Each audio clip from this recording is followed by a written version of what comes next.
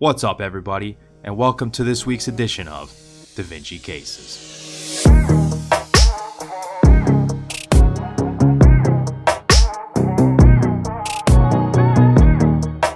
Alright, so the way this works is we've got a clinical case followed by a board-style question.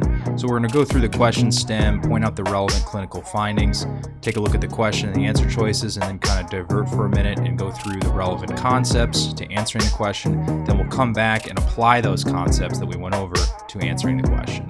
Alright, so for this case, we have a 37-year-old man, so a younger guy with a past medical history only notable for recurrent kidney stones, presenting to clinic with persistent epigastric pain triggered by eating despite taking pantoprazole for the past 2 months.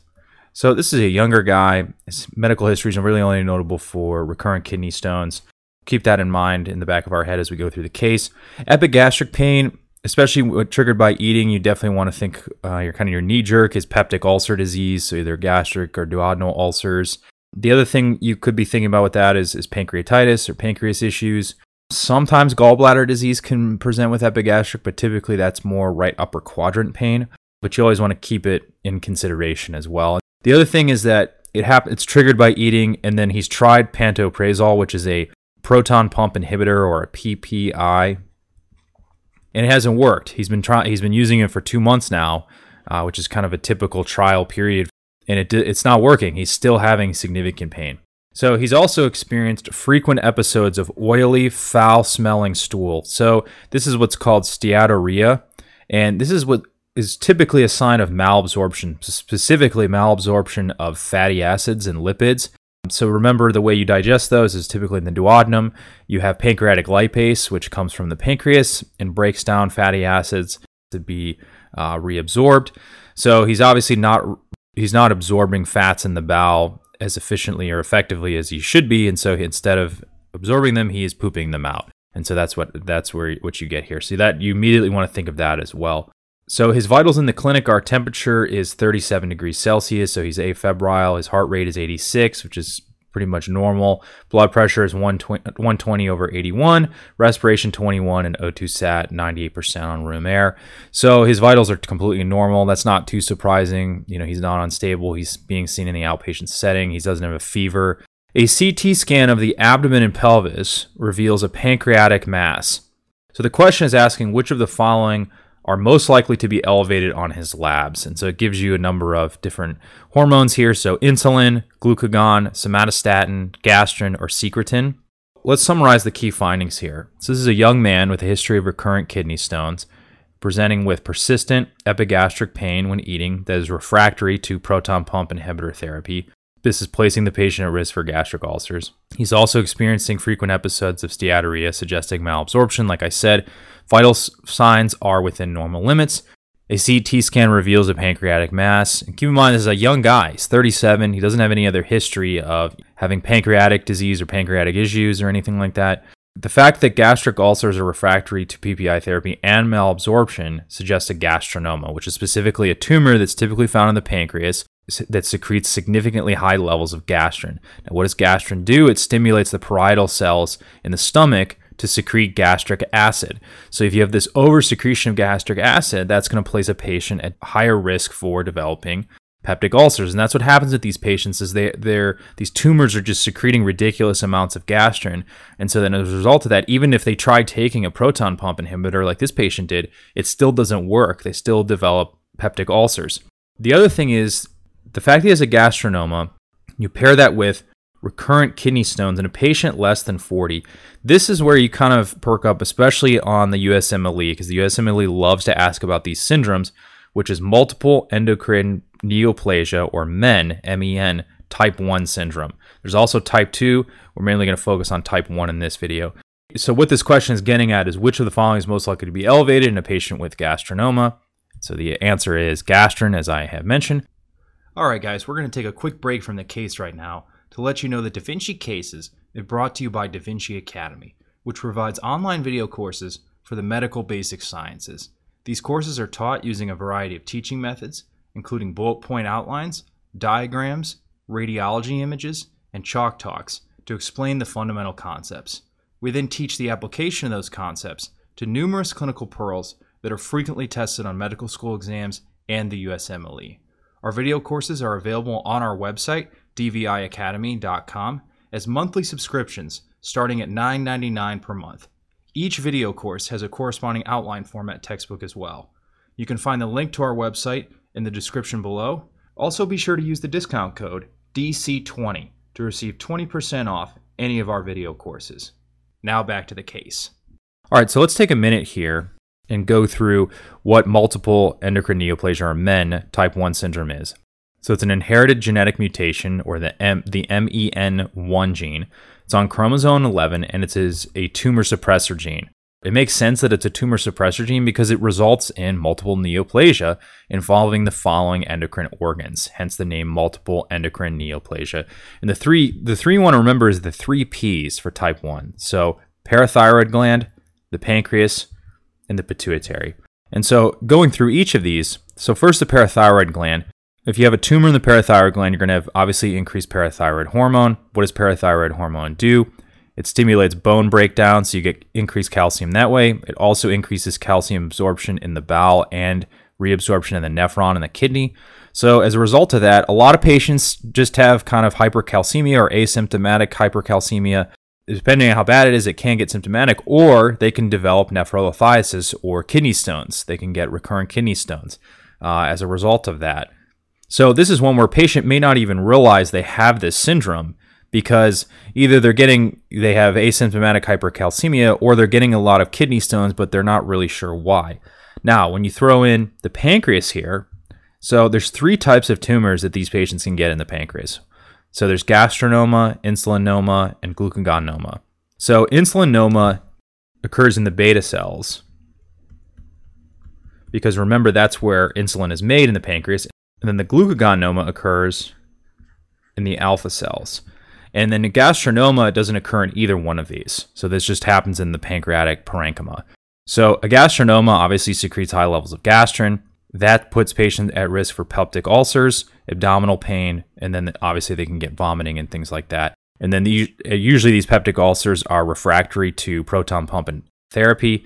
The other thing is that patients with gastronomas can get steatorrhea or malabsorption of fats because what happens is increased levels of gastrin result in high levels of gastric acid, which then spill into the duodenum. And the thought is that high levels of gastric acid actually inactivates pancreatic lipase. Remember, it's a bunch of acid.